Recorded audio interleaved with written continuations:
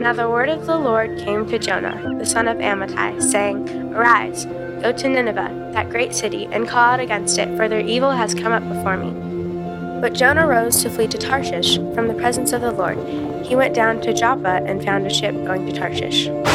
But the Lord hurled a great wind upon the sea, and each cried out. So they picked up Jonah and hurled him into the sea. The sea ceased from its raging. The Lord appointed a great fish to swallow up Jonah. And the Lord spoke to the fish, and it vomited Jonah out upon the dry land. So Jonah arose and went to Nineveh. Jonah began to go into the city, and the people of Nineveh believed God. When God saw what they did, how they turned from their evil way, God relented of the disaster that he had said he would do to them, and he did not do it.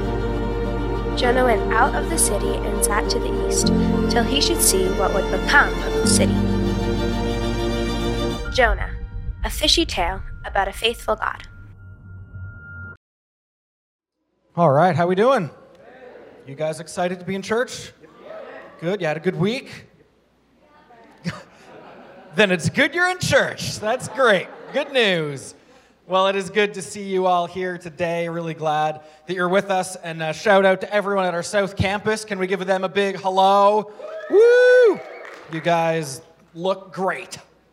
It's not a funny joke, but I'm going to keep using it for a long time. So, we're going to hop right in today. We started a new series last week on Jonah, and we're basically doing a chapter a week as we walk through this story.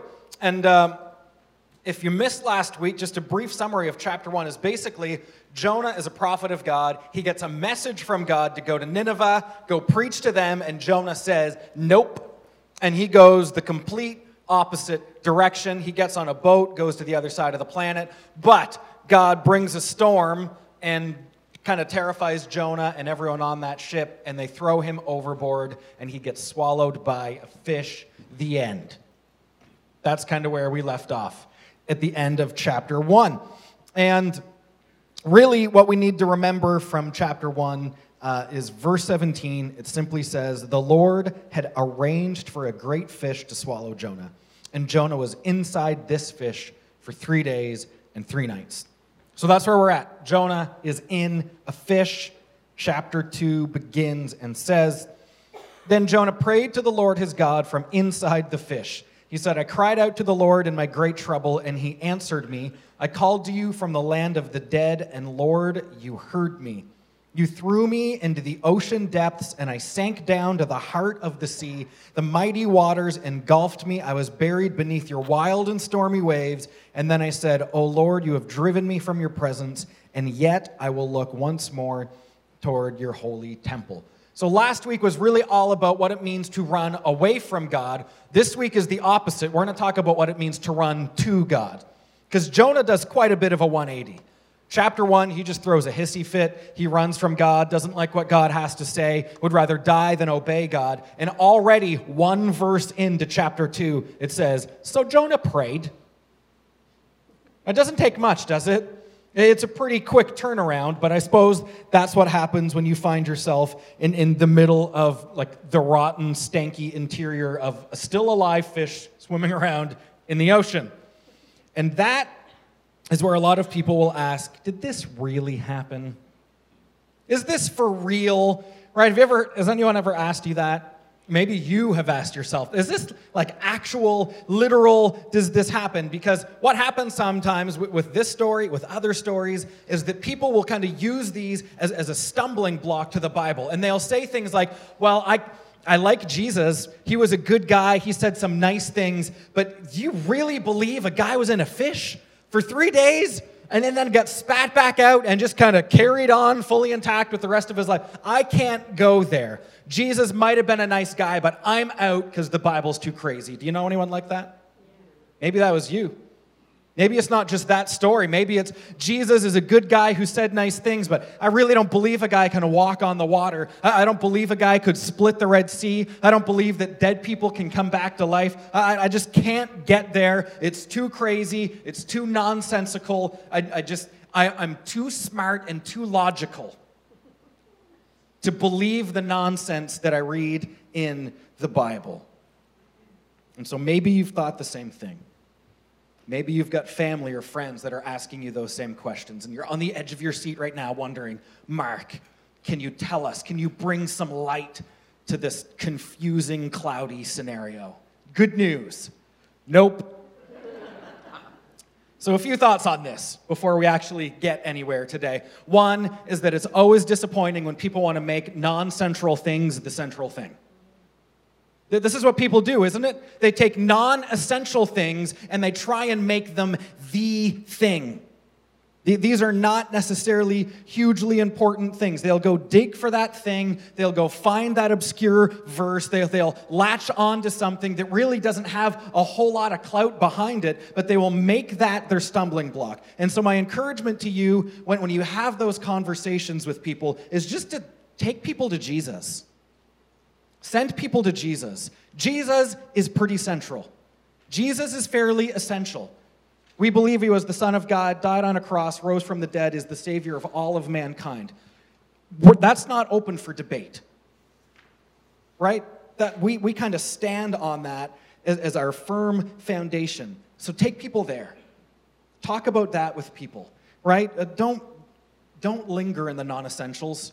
Don't debate and argue with people about non-central things, because this is kind of what we do. The church has been really good or bad simultaneously at kind of wading into all these arguments and all these debates that really no one's salvation is hinging on those things. And what's happening is that we're really not leading people to Jesus when we're arguing with them.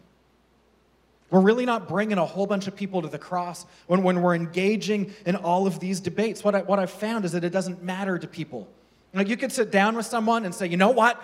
Brand new, exciting DNA, archaeological evidence has just come in. The fish that swallowed Jonah was real. It was a 47,000-pound, 38-foot-long whale shark. It has been cited by historians in that region of the Mediterranean on that date, 3,000 years ago, complete and utter proof. You could slide that report across the table to someone who doesn't believe, and they're probably still not going to go, oh, Lord, I need you. Oh, I'm a sinner. Help me. I've never seen that happen. Right? We're not really arguing a whole bunch of people into the kingdom. Oh, I didn't believe it till you handed me the scientific dimensions of a fish. But now I am sold. It's probably not going to happen. Jesus is central. Let's talk about Jesus. Preach Jesus. Take your friends to Jesus, because the longer we focus on the non-essentials, the greater the chance that people are going to miss him. And their eyes are going to be on other things than him.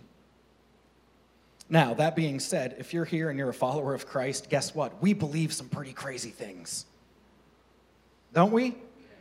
Right? We believe that the Savior of all of mankind was born to a virgin who was given a heads up by an angel one day. Right? And the only reason we need a Savior is because there was this guy made out of a rib standing around in the middle of a desert with the lady, I guess, was made from a rib. And they were having a conversation with a snake that slithered up, and they took a bite of fruit that gave them the knowledge of all mankind. Listen, if you're stuck on a fish, good grief. That's not even like in the top 10 of crazy things we believe as Christians. Right? We believe some pretty wild things. And sometimes I think the temptation that we have is to try and make Jesus more palpable for people, to make him more normal. Well, we're normal. Our church, our faith, it's just like you guys. We're so normal. We're just like the rest of the world. No, we're not. Our defining feature is that we are not at all like the rest of the world. In fact, the word holy means set apart. It means to not look like everyone else, not be like everyone else. Romans 12 says, don't conform any longer to the patterns of this world. We should not be ashamed to be not normal. We should proudly declare that I have a faith, and it's a big faith, and I have a faith in a God who is bigger and greater and stronger and limitless and unbelievable and inexplicable, and that is exactly why I serve him. I don't want to follow a God that I understand. I don't want to follow a God who could look at the ocean and say, I couldn't walk on top of that. I don't want to follow a God who says, well, that's way too big for me to handle. I want my God to be above and beyond anything that could be thrown our way. I mean, a fish, what kind of a challenge is a fish? you think God could really make a fish swallow a guy? I think Jonah could have been ravaged by malevolent goats and still been fine to go to Nineveh and do whatever it was that he needed to do. Is anything too hard for the Lord? We serve a God who can do the impossible. And I think our world needs to see us know and believe and declare that I serve a God who can do some incredible things. Some crazy things. That's why I follow him. People don't want to follow a God that you can explain with math and science. I don't want to follow a God that you could explain with math. That's awful. If you can explain God with math, I'm out. I'm done. Anyway, I believe it was a real fish. I believe it's a real story. And you know why I believe this one was real? It's because Jesus talks about it. We looked at this verse last week. It's from Matthew 12, verse 40. Jesus is speaking, and he says, "For as Jonah was in the belly of the great fish for 3 days and 3 nights, so will the Son of Man be in the heart of the earth for 3 days and 3 nights." If that wasn't real, then I think Jesus would have said, you know what? There's a pretty neat allegory in the scriptures.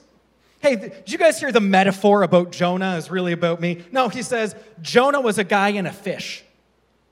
So if Jesus believes it, I probably am going to believe it. That's just my thinking on this one. Anyway, neat tangent though, eh? It's a good reminder when you read about things in the Bible that seem unbelievable. Absolutely. Our God is unbelievable. And he's pretty big and capable of doing whatever he wants. All right. Verse 1 says, "Then Jonah prayed to the Lord his God from inside the fish." See, it's right there. He's inside the fish. Now, do you think he actually was capable of opening his mouth with the digestive juices of the fish? No, I'm just joking. Verse 2 says, "He said, I cried out to the Lord in my great trouble, and he answered me. I called you from the land of the dead, and Lord, you heard me." That's got to be pretty comforting to know that you could be as far away from civilization, from people, from God as you could possibly get. We say rock bottom. He's lower than rock bottom. He's like under the ocean. I mean, remember, he was trying to escape from God. He was trying to get as far away as he could from God, and yet here he is, about as far away as you can get, saying, "And you hear me? You're still here with me. This is good news." I guess you can't get far enough away from God. You can't reach a point that is so low that somehow it's out of God's earshot. Impossible. You can't get far enough away. And so Jonah is acknowledging, even though I tried to run away from you, here you are with me. And Jonah reaches this point where it's kind of like he finally recognizes, I have done a bad thing. I have made a terrible mistake. And his only conclusion is that I should probably call on the Lord. Right? I mean, what left could he do? I mean, what's his escape plan? I'm going to call upon the Lord. And he gets desperate enough to call out to the same God that just a few minutes ago he was trying to get as far away from as he could. It's amazing how quickly things can change, isn't it? When life throws you a curveball, when you walk into this unexpected scenario, when pain starts to come your way, and you are forced to recognize your complete and utter dependency on God. Isn't that what it takes sometimes? Is that for you to lose it all, to get to the bottom, to remember that you can't do it, you're not capable. Oh, this is what happens when I get my own way. And that's what reminds you to call upon God. It's sometimes our desperation that reminds us of our dependency. And I think that's what happens with Jonah in this story. The situation gets bleak enough that he's reminded that he needs God. It was C.S. Lewis who says that pain is God's megaphone. It's pain that God uses to speak the loudest, to remind us, to get our attention, to get our eyes on him, to turn us around and say, oh, right, I need God. I can't do this on my own. This is what happens when I'm on my own. Which isn't to say that God necessarily did this to Jonah. I mean, technically he did, but really Jonah did this to himself, didn't he? I mean, the story doesn't start with a storm and a fish. The story starts with God asking a simple question. And it's Jonah's disobedience that leads to a storm and a fish. So it's not that God's necessarily kind of go-to initial plan was, oh, let's just give him some pain right off the bat. It's more or less, here's what disobedience will end you with. This is where it will take you. And it's that kind of turns Jonah around. It's a bit of a self-inflicted scenario. And he reaches that point where he's like, yep, I think I need the Lord. Now, the good news about this is that being in the belly of a fish seems more like it's a season and not really a destination. It's a temporary season. It's not Jonah's final resting spot. The story doesn't end there. Can you imagine if it did? Chapter 1, Jonah runs from God. Chapter 2, Jonah swallowed by a fish. Chapter 3, he dies there. The end, don't disobey the Lord, right? It's a completely different story. That's not the point of it at all. The belly of a fish is a season. It's not necessarily the final destination. We worship and serve a God who works with seasons. He works with times where it's the book of Ecclesiastes. There's a time for peace and a time for war. There's a time for love and a time for pain, right? You can always look forward to whatever the next season is. This is how he made the earth work. Aren't you glad it's not January in July? Right? We have seasons that we get to look forward to. We're not in my favorite season, but it's not January forever. 64 days till spring. I checked. And so maybe that's exactly where you are today. You are in a fish. It is hard. There's pain. There's discomfort. There's questions. There's confusion. Be encouraged that this is probably a season.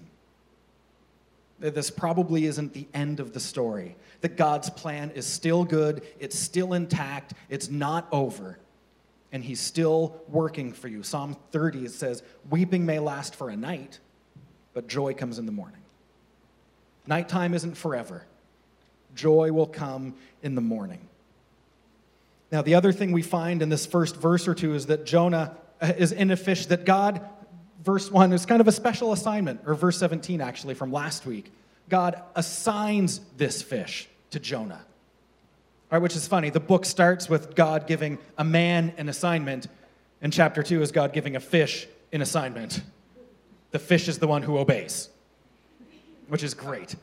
But he finds himself in the belly of a fish that God deliberately gave to Jonah. Right? God gave this particular fish to this guy at this specific time. He provided it. So I want us to remember this for a minute. What probably felt like punishment to Jonah was actually provision from God.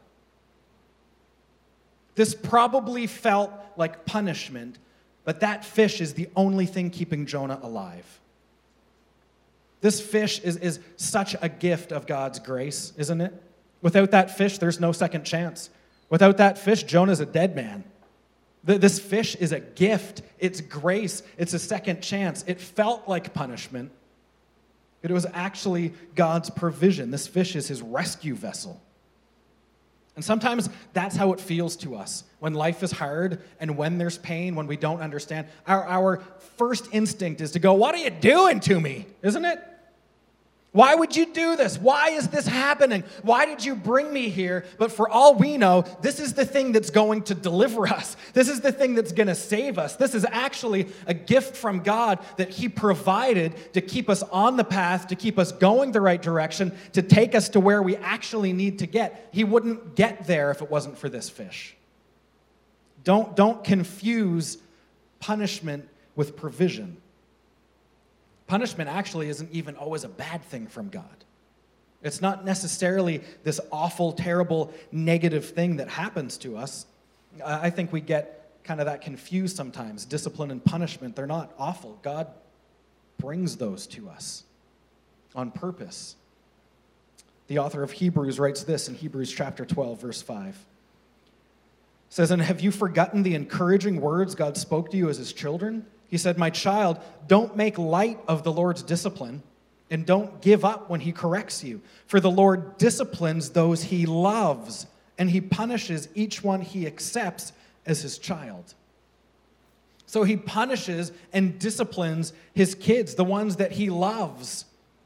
Right? Punishment, it's usually not a super happy fun time, is it? I remember in elementary school, grade 3 or 4, whatever it was, we had a teacher whose punishment for us, if you acted up in class, what you had to go do is go out onto the porch and bang the chalkboard erasers together, which the word chalkboard is like 1800s, is how it feels right now. I had to go bang the chalkboard erasers together. It's like, yeah, it's back in the pioneer days or something. It wasn't that long ago. I remember being a parent-teacher a while ago, and my kid's using a smartboard. And I remember like dragging the name of a province onto a map, and it goes, blue, and it's all this like, what? That's crazy. Like, exciting for us was when the teacher broke open the colored chalk. We're like, woo, it's pink and blue chalk day. Like, I am 900 years old. Anyway, punishment. She thought it was punishment for us to have to go outside and bang the erasers together. And when you did it, I mean, just poof, this chalk dust, when it was all over your hair and in your nose and your ears, all over your clothes. She thought that's punishment. We loved it.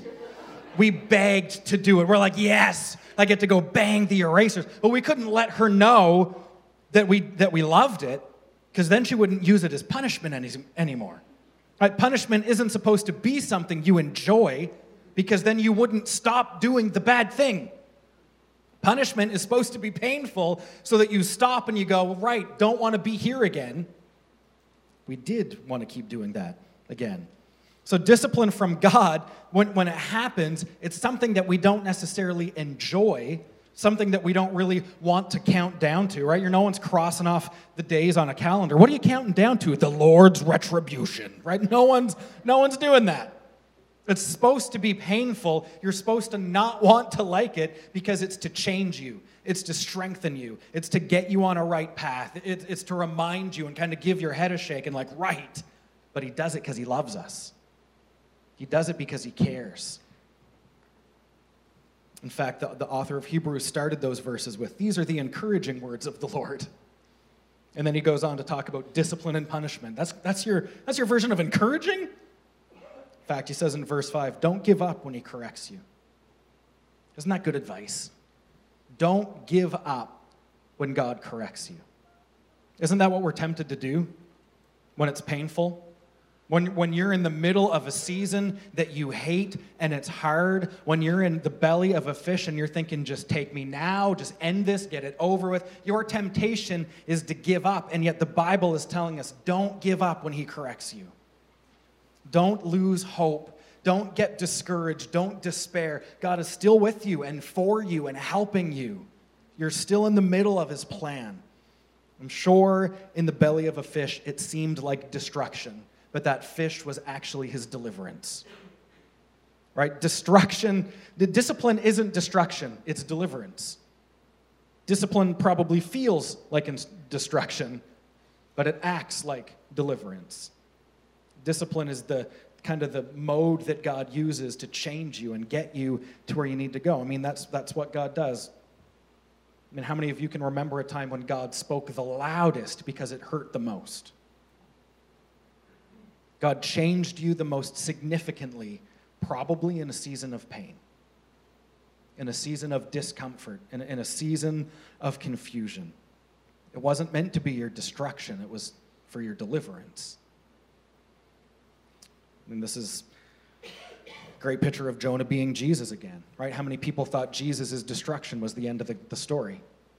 Everyone thought he was the Messiah. He's going to die, and it's going to ruin everything. He's going to die, and I guess we're going to wait for another Messiah. And he does die, and everyone loses hope, and everyone's crying, and everyone's discouraged. They thought that was the end of the story, Jesus' destruction. That's it, the end. And yet 3 days later, someone leaves the door of the tomb wide open, and they walk in there, and it's completely empty. And it was Jesus' destruction that actually leads to our deliverance.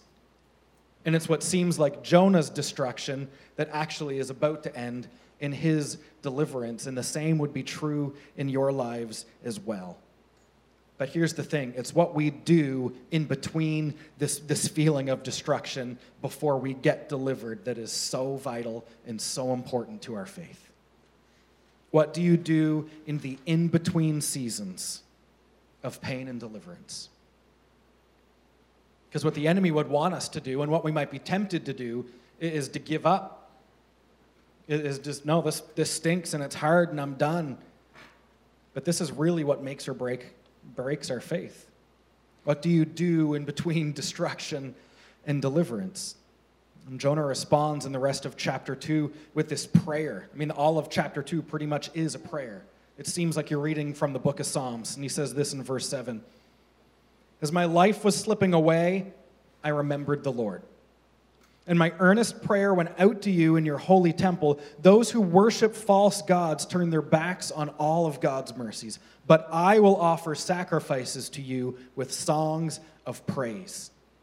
And I will fulfill all of my vows, for my salvation comes from the Lord alone. Isn't that a great response? In the belly of a fish, when he feels like his life is slipping away from him, he says, I remember the Lord. And in fact, he even goes on to say, I will offer songs of praise. After getting a call on his life that he hated, after being stuck in a storm that he was terrified by, after being swallowed by a fish that he's convinced is going to kill him, his response is to say, I will offer praises to the Lord.